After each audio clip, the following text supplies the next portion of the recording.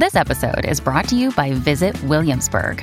In Williamsburg, Virginia, there's never too much of a good thing. Whether you're a foodie, a golfer, a history buff, a shopaholic, an outdoor enthusiast, or a thrill seeker, you'll find what you came for here and more. So ask yourself, what is it you want? Discover Williamsburg and plan your trip at visitwilliamsburg.com. Hear that? Believe it or not, summer is just around the corner. Luckily, Armor All, America's most trusted auto appearance brand, has what your car needs to get that perfect summer shine. Plus, now through May 31st, we'll give you $5 for every $20 you spend on Armor All products. That means car wash pods, protectant, tire shine, you name it. Find out how to get your $5 rebate at armorall.com. Armor All, less work, more clean. Terms apply. When you need mealtime inspiration, it's worth shopping Kroger, where you'll find over 30,000 mouth-watering choices that excite your inner foodie. And no matter what tasty choice you make, you'll enjoy our everyday low prices, plus extra ways to save, like digital coupons worth over $600 each week. You can also save up to $1 off per gallon at the pump with fuel points. More savings and more inspiring flavors make shopping Kroger worth it every time. Kroger, fresh for everyone. Fuel restrictions apply. Mother's Day is around the corner. Find the perfect gift for the mom in your life with a stunning piece of jewelry from Blue Nile. From timeless pearls to dazzling gemstones, Blue Nile has something she'll adore. Need it fast? Most items can ship overnight. Plus, enjoy guaranteed free shipping and returns. Don't miss our special Mother's Day deals. Save big on the season's most beautiful trends. For a limited time, get up to 50% off by going to BlueNile.com. That's BlueNile.com. Hello and welcome to the Bike Radar podcast, brought to you from the team behind Cycling Plus, MBUK and BikeRadar.com. Hello, welcome to the Bike Radar podcast. I'm Tom Marvin, one of the technical editors at Bike Radar, and with me is Seb Stott. He's one of our tech writers. How are you doing, Seb? Yeah, good, thanks, Tom. You all right? Yeah, very well, thank you. I see you're holed up nicely in the Forest of Dean. How's it looking out there today? It's looking grim, which is why I'm inside talking to you. But I'm happy to be. How about with you? I'm sat in my bedroom with lots of bedding as sound deadening to try and improve the sound quality of my recording, because I'm recording on a telephone today because of a missing memory card. So hopefully, if you are listening to this, it isn't too terrible. Outside, I imagine is grey, but I've got the blinds down so I don't have to look at how horrible it is outside. Well, you're such a professional, Tom, even drawing the blinds for better sound quality. I try, you know. You gotta put the effort in now and again. So today we're doing one of our little mountain bike podcast features, and today we thought we'd have a look at some of the bike technology that seems to get a lot of attention, and then you get a few products coming out, and then we realise that actually they didn't really work. So yeah, we're looking at bike tech that maybe should have worked, but actually didn't. Now, I know one thing that's quite close to your heart, Seb, is the world of suspension. You love a good suspension fork, and you've tested pretty much every single one on the market from what I can tell. But there are two types of suspension fork that have never quite taken off in the way that perhaps they might have done. So let's start with USD forks, or does that stand for upside down forks, I guess? Yeah, that's exactly it, yeah. What is an upside down fork, and why should it work so well, and why, you know? So most mountain bike forks nowadays use, I guess what you might call a right way up design, where the RWU forks. yeah. Where the stanchion tube is at the top, and the lower legs are wider. And that means that they can have an arch. So in addition to the crown, which is just under the head tube on the axle, you have an arch because the lowers connect all the way from one side of the axle to the other. So you have that extra brace. Upside down forks don't have that because they have the stanchion tube, the narrower tubes at the bottom. And then the wider part goes from the top of the stanchion tube all the way up to the crown. or if it's a dual crown fork, all the way up to, well, the upper crown. So with the dual crown fork, like there's a lot of the reason why people keep thinking they'll work for mountain bikes, and they're almost ubiquitous for motorbikes. Upside down forks. Yeah. Yeah. Okay. Well, maybe not ubiquitous, but they're very common. And I think the main reason is that the main seal is upside down at the bottom of the leg of the fork, which means that all the lubricating oil flows to the bottom, flows to the seal and to that lower bushing. Mm-hmm. And then the upper bushing won't be quite as well lubricated, but will be, still in that bath of oil. Sure. And then also all the dirt and water and dust kind of has gravity helping to keep it out rather than trying to push it in. So it's very easy to keep the oil where it needs to be, and the dirt a little bit easier to keep the dirt out, possibly. So the dirt gets pushed down to the bottom of the stanchions on compression, away from where the seals would then return to. Yeah, exactly. I think that's not the main advantage. The main advantage is that the oil sinks towards the seal and the lower bushing where it needs to be. Also, you have, because the wider part of the fork is at the top, that's where you have the most leverage on the fork, so the most bending moment. So if you imagine you're hard on the brakes or you're smacking into a big square edge bump, there's a bending force on the fork, and so the place which has the highest leverage is the top of the fork by the crown or by the head tube, and on an upside down fork that part is thicker, which makes sense from a kind of fore-aft stiffness perspective. And quite often proponents of upside down forks will say, oh, it's stiffer, and what they mean is it's stiffer fore-aft. Okay. And I think that's, as far as I know, they're the main advantages. Better lubrication because the oil sinks to where it needs to go, and better fore-aft stiffness because the thick bit is at the top. Okay, so in terms of sort of notable forks that have been upside down, I guess you've got the Mazzocchi Shivers. Now, they did a single crown and a dual crown. Yeah. There's the Maverick fork, also similar sort of time, early 2000s, the Maverick DUC, and I think they did a single crown one as well. Yeah. And then in more recent times, there's, the RockShox RS1.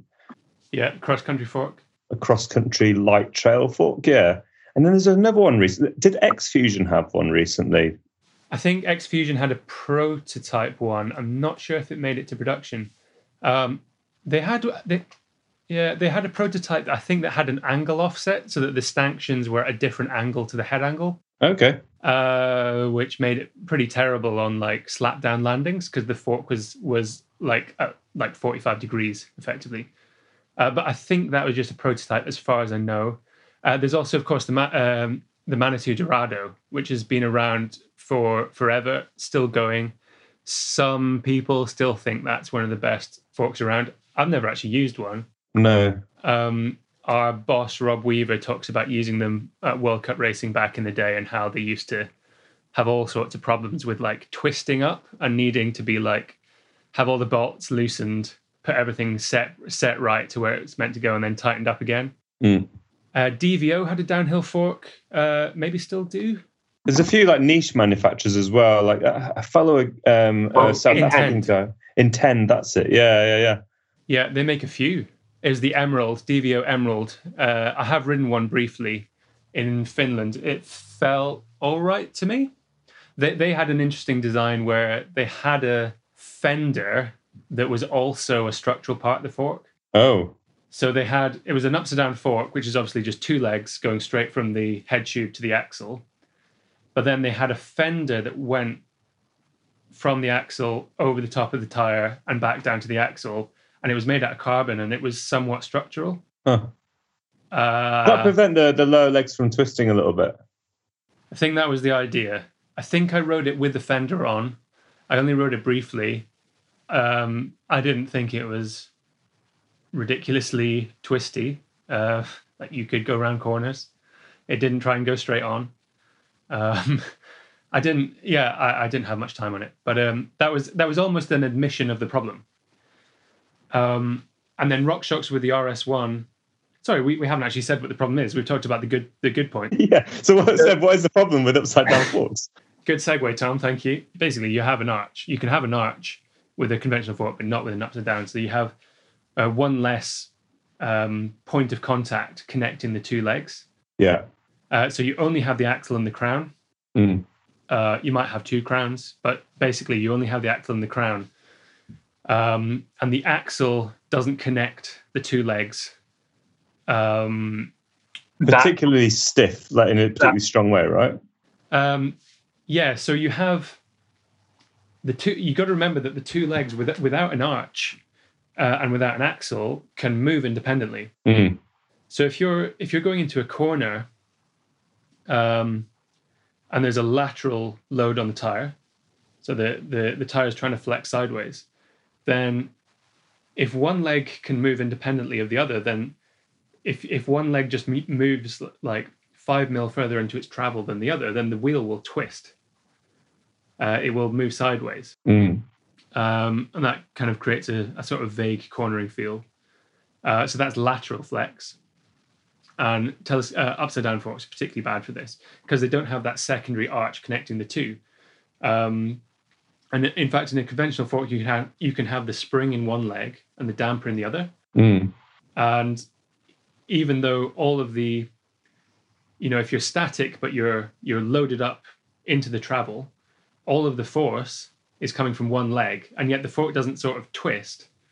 It stays very rigid because it's got the axle and the crown connecting the two sides together, so they can't move independently. So that's lateral flex, which is always, well, not always, but generally much worse on an upside down fork. And then you have torsional force, so that's like if something is holding the wheel still and you're turning the bars, you can get a bend through the two legs that basically twisting along the axis of the fork, along the steering axis. Mm. So you turn the bars and the axle stays stationary.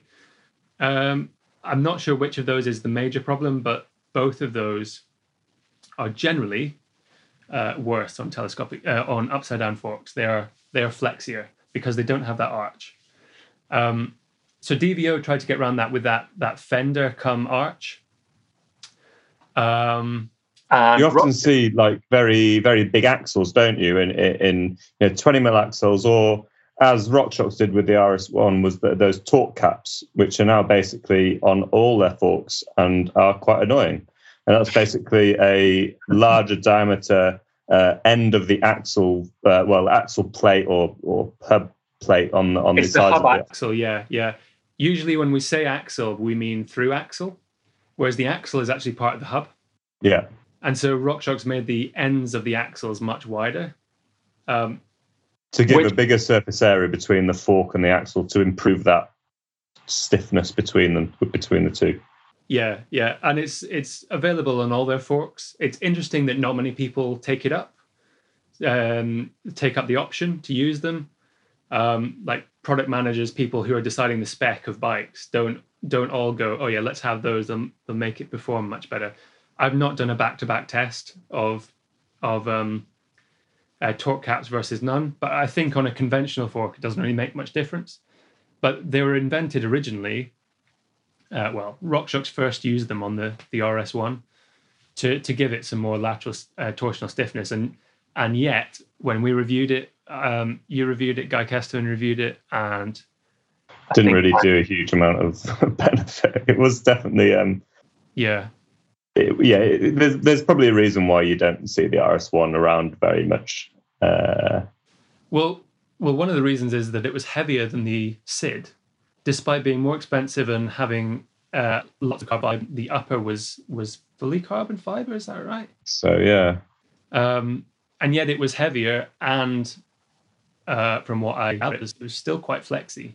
Yeah. It wasn't as they sort of pitched it originally as an XC fork and then tried to pitch it as a lightweight trail fork. I think when they realised that the extra weight it was carrying made it unattractive to XC racers.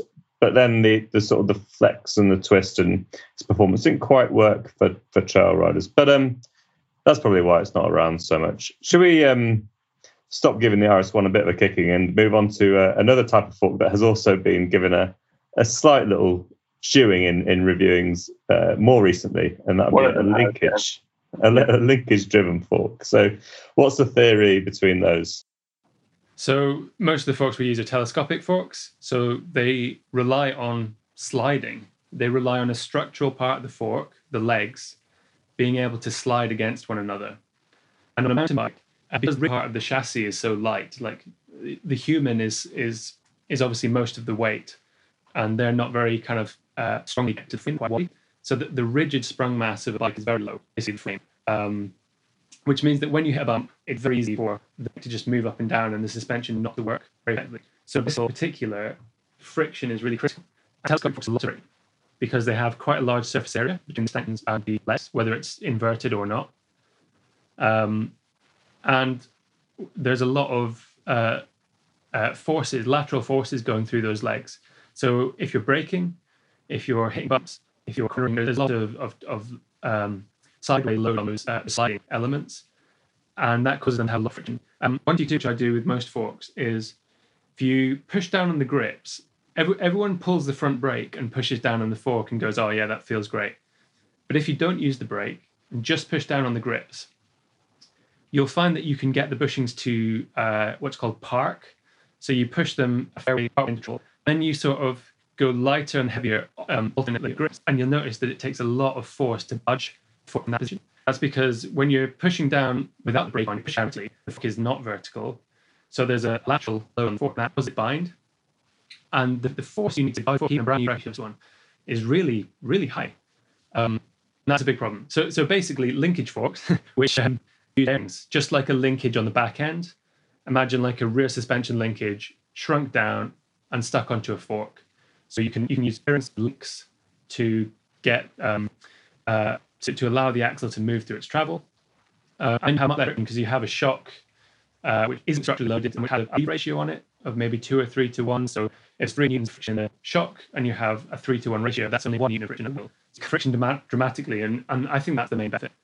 They can also be used to, depending on how the linkage is arranged, to use the braking torque to hold the bike up under braking. So the fork doesn't dive as much. That's called anti-dive. So you get this brake dive. They have a lot of theoretical advantages. But in reality, well, I've only tested 2. And one of them was brilliant. One of them was really promising, but I didn't have time to give it a very thorough test. And that's the Structure CycleWorks SCW1. They basically made a whole bike around a linkage fork. So it's like a bike with a linkage back end and a linkage front end. Like the PRS-21 from White in the early 2000s. It's like that in that specific sense, but it's quite different in terms of how it actually works. Because the thing to remember about linkage forks is that there's just way more possibilities. Like the axle path is no longer straight. It no longer has to be the same as the head angle. It can do all sorts of things. And the main point about linkage forks is not lump together, because basically there's way more options to get it right and there's way more options to get it wrong.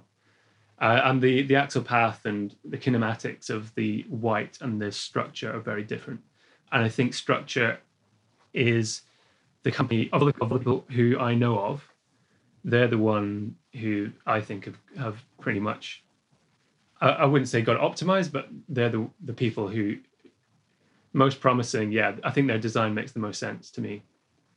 So the other one I've tested is the Trust Shout, which is a modular fork, so you can bolt it onto any bike. And it uses what's called a trailing link. So you have like a rigid fork, which is like swept out in front, makes your head angle look really slack because the fork legs are like sticking out in front. And then the linkage is like a 4-bar suspension linkage, like you'd get on a horse link bike, but kind of bolted onto the back of that rigid fork, if that makes sense. And so the problem I had with that is it's pretty fundamental, which is that because of that design, the links are really short, and that means the axle path curves a lot. So it goes from like almost horizontal. The axle path is almost horizontal at the start, and it's like C shape, and then it's forwards at the end. And that's a very odd feel because depending on the direction of the force and where you're on level, it can go from being very firm, particularly at the start of the travel, because you have that almost rearwards force axle path, And then it goes vertical, and then it's like kind of falls into trouble then. So great on square edged hits if you want to like ride straight into a curve. It would. But like if you're going down steps or flat landings or little holes, it's really weird, really unpredictable. And it had the same problem as the upside down forks in that the two legs can move independently. And it's got a normal 15 mil axle, and it had quite a lot of lateral flex. You don't always notice that. It's mostly if your bike is sort of at an odd angle relative to the rider, and then you get some kind of lateral force, and then feels a bit vague. But the main problem is that axle path was just really tightly curved, and that made it quite unpredictable and quite harsh in certain situations. But both of those forks have the advantage of being almost frictionless compared to normal forks. Consistency is amazing. But structure worked out a way to have an axle path that's fairly straight, and so it's much more predictable. Hopefully I'll be able to ride that bike more in the future, because I only got a quick shot on a medium, but the sensitivity of the suspension is amazing. So that's one that I still think has a lot of promise.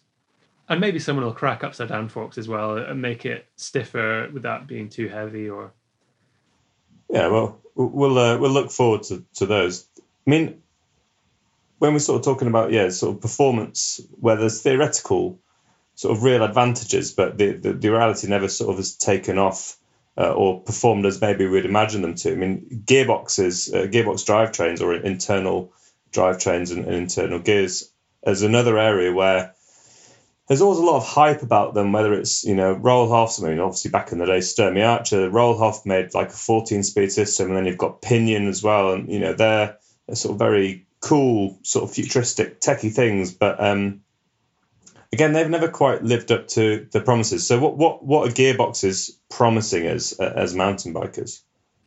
Well, I feel like you've ridden gearboxes more than I have. I think it's probably the main appeal is reliability, right?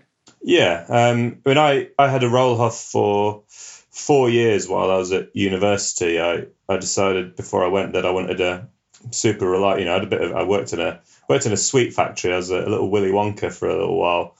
Saved up my savings and bought myself a Rollhoff. With the view of, I was going to be a student, I was going to be skint. Didn't want to be breaking mechs and replacing chains. So the idea of the Rollhoff was that, super reliable. Basically, they always advertise or always sort of said you never need to touch it. It beds in after thousands of miles and all this sort of stuff. And the reality kind of was that, in those 4 years, I changed a chain once and I sent it off for an oil chain once. The gearboxes, you sort of come in two forms. You've got a hub-based one, like the Rollhoff, where it's based around the rear hub, and you have a single chain ring driving a chain in a straight line to the rear hub, so a very straight chain line. The other alternative is a more gearboxy thing, like the Pinion, for example, or a frame-mounted Rollhoff in some slightly weird cases, I think. And that's where the planetary gear system is mounted within a box within the center of the frame. And then you have a drive going to a fixed sprocket on the rear wheel. Those are a little easier to use with full suspension frames. So we're seeing Pinions on downhill bikes and on full suspension trail bikes as well. A little bit more so than you'd see a Rollhoff. And I guess we'll talk about that. And that's down to sort of weight distribution, that sort of thing. So the advantage then is a fully sealed, ultra reliable gear system, usually between, 10, 12, 14 speeds across quite a wide range. Yeah. I mean, if you've ever smacked your head off a tree stump, you'll be able to see the appeal straight away. And then, lubricating chains as well. You can use them with a belt as well. Which is a kind of secondary advantage, which some people take advantage of. Because you don't need a derailleur, you can have a belt in some cases. And it's even further because you don't even have to lube your chain. But the reliability is pretty much. Yeah. You might get some cable stretches, but you don't have. Yeah, so long as you're a bit of cable stretch, but nothing too major, and they tend to be sort of like a pull. So you tend to have two cables coming out of the shifter. So you're not relying on like a spring return mechanism, which increases the reliability of the shifter and also of the actual shift itself. And also you tend to be able to shift while you're not pedaling. Also, we did forget, of course, Shimano's Alpine system. They had an 8-speed and an 11-speed as well as a Di2 version too, but it was never super mountain bike specific, that one. Although Zeroed, with their high pivot downhill bike, I think they used the Shimano Alpine as a hub within the frame. So they had a normal crank going to high pivot with a chain, and then they had a gear hub in the frame. Then on the other side of the gear hub was another sprocket which went to the rear wheel. Yeah. Which, I mean, that was quite a niche bike, but yeah, I think it had some cult following. We had also seen in we went to Lord's downhill race, and someone had was it a pinion gearbox? Yes. At some, in a downhill bike. I can't remember what frame it was built into. But anyway, they had, because the pinion shifter is like a twist grip, and not everyone likes that because it's pull. You have to like power it in both directions. Yeah. But he had rigged up a spring on his frame to act to kind of power, if you like, one of the cables, and so he could just use a normal under the bar thumb shifter. Yeah, that was pretty smart. That was quite an interesting setup. So you can do something like that. You don't need the kind of pull system. No. But we should probably talk about the disadvantages now. I mean, for me, there are two main disadvantages to the Rollhoff, and one of those is a disadvantage of that system specifically, and one I feel is a bit more gearbox based. So the issue I found with the Rollhoff number one was the weight distribution. So, okay, it was on a hardtail, so less sort of impactful on suspension, but generally speaking, they're quite heavy.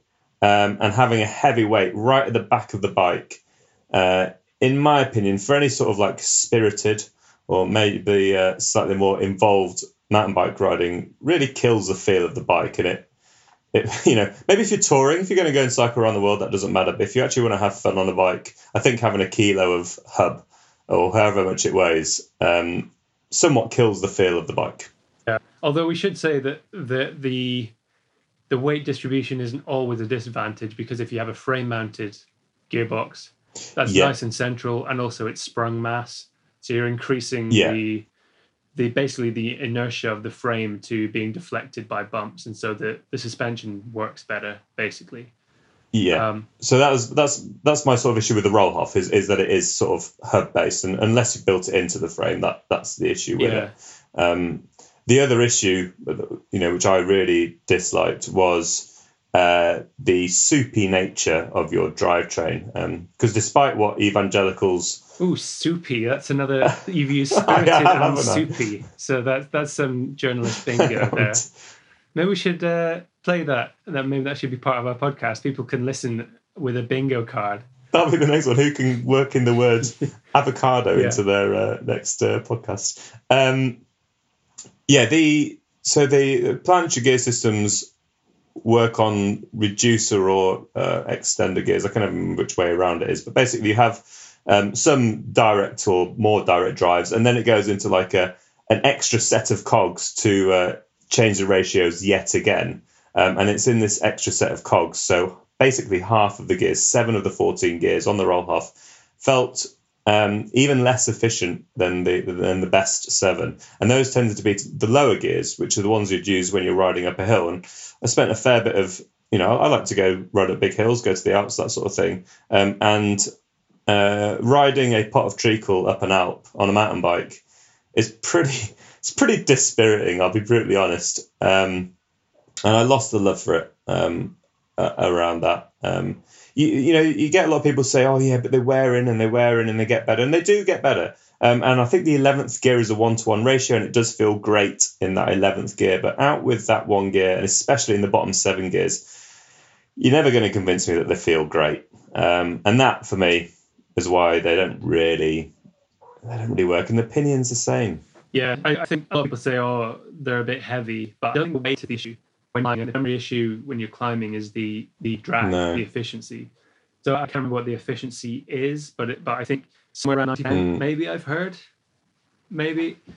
Yeah, it's like low. It's only a few percent less than a like a worn drivetrain, but it's those few percent you can just feel it and you can hear it. And psychologically, at the very least, it makes a massive impact in my experience.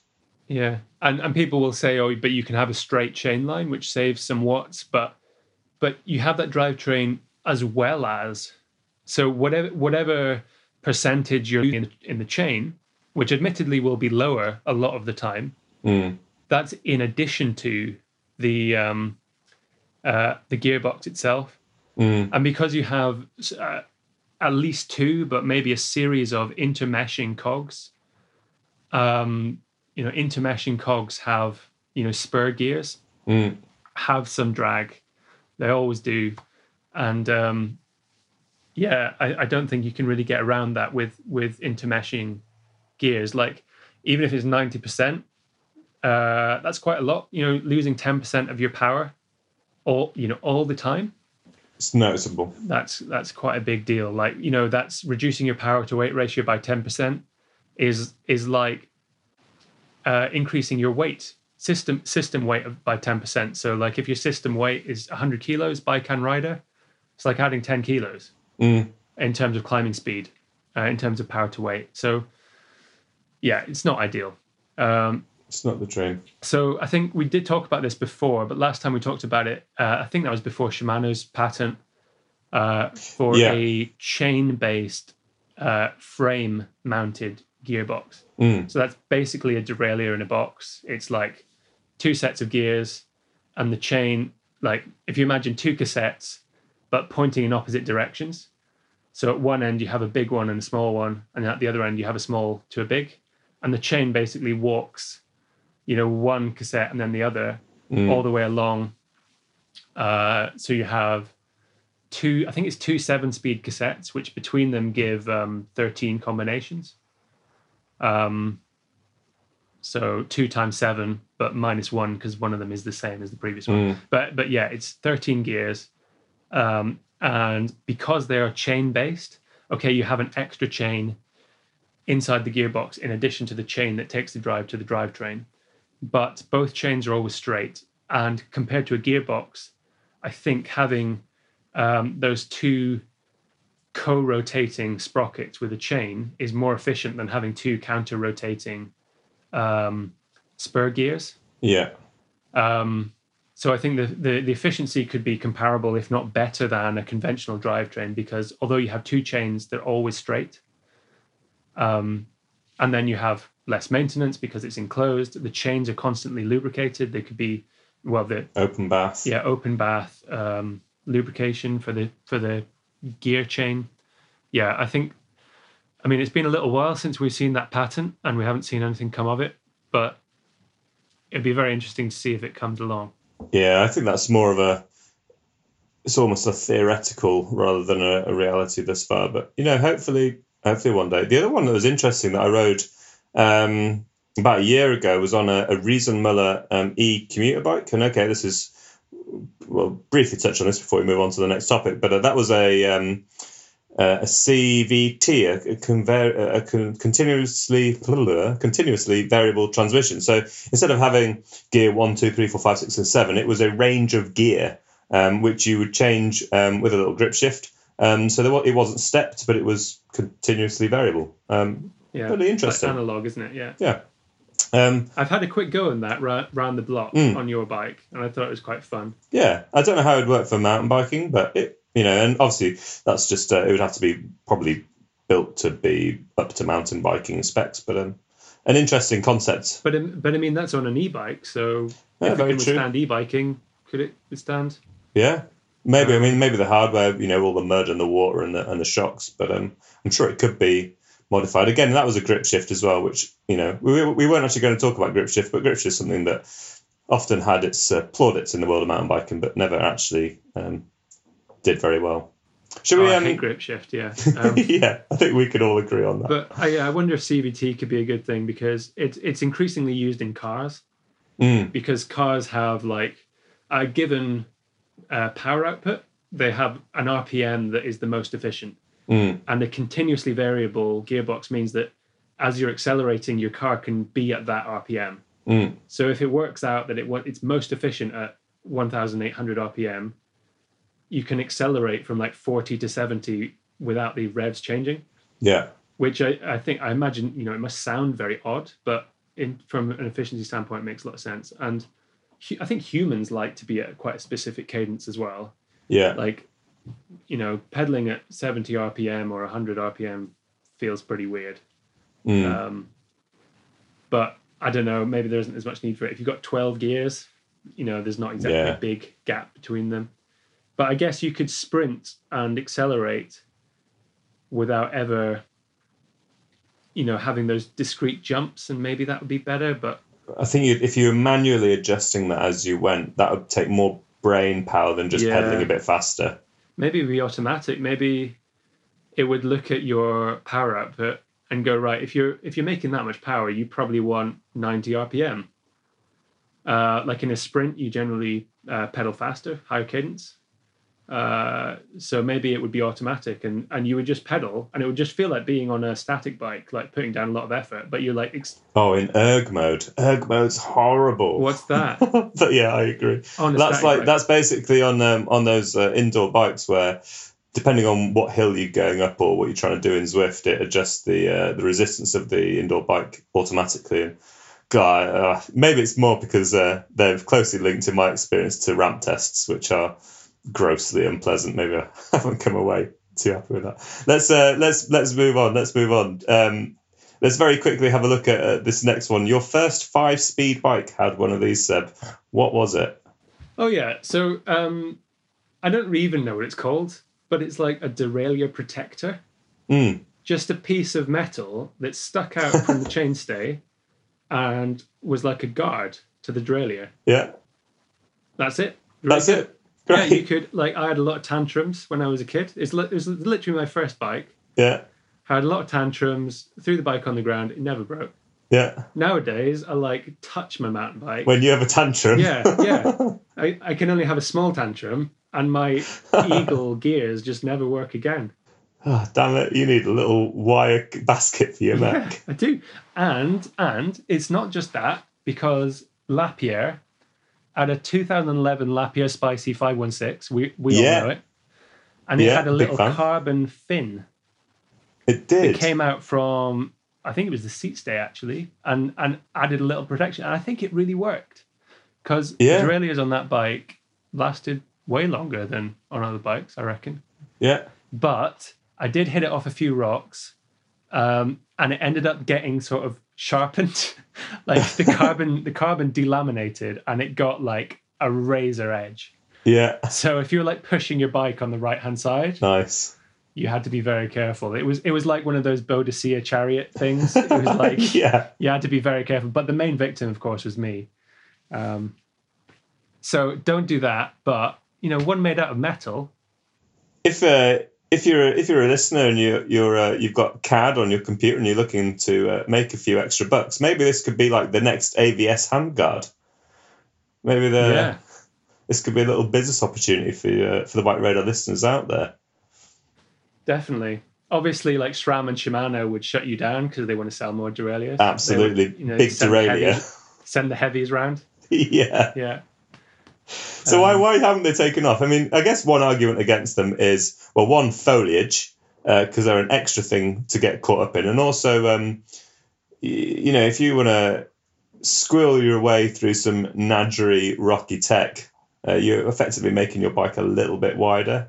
But I mean, I think those are fairly innocuous little problems. I think on balance, we should go back to those days.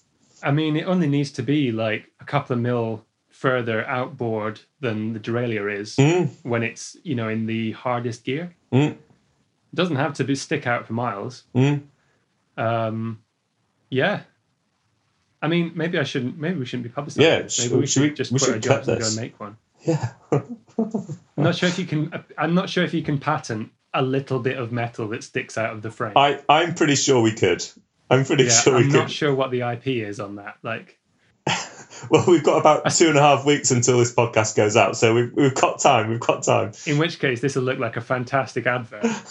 Yeah, Tom and Seb's mech protector, or Seb and Tom's mech protector. Let's. I think Seb and Tom's. Yeah, Seb and I prefer that one. Yeah. The S&T mech protector coming to a bike shop near you in 2021 for vastly overinflated prices. Oh yeah, of course. Obviously, it'll be reviewed very well in the mag. We should make it about a penny cheaper than the SRAM XX1 Derailleur. Yes, exactly that. We'll corner the market. Market. That's all it needs to be. Maybe this is another thing that we should bring back then.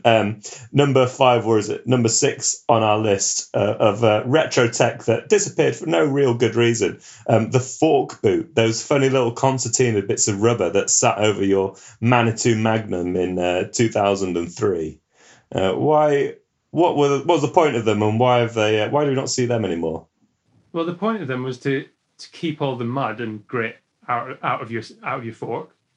Which, to be fair, wiper seals do an amazingly good job of nowadays. Like, do you ever think, like, your forks are constantly being sprayed with mud and sand and water, and they keep almost all of it out? It's pretty incredible, but the seals are tight. Like, they're quite a tight fit, and that adds friction. Yeah. And as far as I can tell, with a fork boot, you don't have that problem. You don't need a tight seal. You don't need a tight moving seal to keep the mud out. I mean, as far as I can tell, the main reason they've gone is that they look weird, and you can't have the big shiny gold or otherwise. You can't advertise your Kashima coating so easily, or yeah. I think the problem that was often mooted. So there was obviously the OEM spec rubber ones that were built onto the forks in the factory. The other thing that sort of came about, Lizard Skin did like a neoprene sock for your fork and shock, and I certainly fitted those to my bike as well. I think the issue with them, what I sort of heard, was that once water and dirt got through past the boot, or in the case of the Lizard Skins thing, when it soaked into the neoprene, you were basically holding the moisture and sorry, Lizard Skin, they weren't very good. You were holding the moisture and the grit and the dirt onto those seals that had been not maybe down-spec'd, but certainly wasn't built to a particularly good standard, and thus it helped introduce, because you couldn't see the dirt was there, so you didn't clean it. So yeah, maybe we need to reintroduce them, but with a little warranty sticker on there saying that this may void your warranty, or this definitely needs checking on a daily basis to make sure you're not holding all that stuff against it. Maybe, but the seals at the top and bottom of the boot can be as tight as you want them to be. Whereas a wiper seal, a scraper seal, has to be tight enough to keep dirt out, but not so tight that it's really that it adds a lot of friction. And so they end up with a kind of compromise where they add a fair bit of friction, and they kind of allow a little bit of burn. And so you have to service your fork every 50 hours. Nobody does. And so you end up with like those big score marked up stanchions that you often see in forks, which has been perfectly enough. And it's like, well, we have the solution. And Chris Porter, he has a fork where he took the wheels off and just got some mold down in a tube and taped it or zip tied it to the lowers, taped and zipped it to the top of the stanchion. And I had a ride on his bike where that accessibility felt amazing, felt great. And then nothing's gone down water seals, and I think that was probably the main thing. And then the stanchions were completely clean. They had no dirt on them. They had no seals, and the stanchions were just covered in lube. Like the lube was, because not only does the seal have to keep the dirt out, it has to keep the oil in, which means that you have a dry, unlubricated stanchion constantly going into the seal, but the whole stanchion can just be covered in oil. I think it makes a whole lot of sense. I don't know why we've gone away from them. As long as you have a way that the air can escape inside the boot, because obviously if it's sealed at both ends, when the fork compresses, the air has to go somewhere. You're adding an air spring effectively by mistake. Exactly. Yeah. But I don't know why they've gone away. They seem like a really good idea. So we've actually got a couple of weeks again. So we should get to the drawing board very quickly, and we'll add it to the ST mech protector. We'll do the S&T fork boot, get rid of your regular seals, reduce friction kit thing. Definitely. Yeah. Great. We have like, how long do patents take to process? Well, I reckon we can push them through pretty quick. And if we're still at Bike Radar in a year's time, you'll know something's gone wrong. Yeah. Fox and RockShox have got to us. Big fork. Big fork, yeah. Yeah. All the world service centres. Yeah. SKF seals are going to be having a word with us. Yeah, yeah. But there we go. I think we've warbled on a little while there, so I think we'll wrap it up.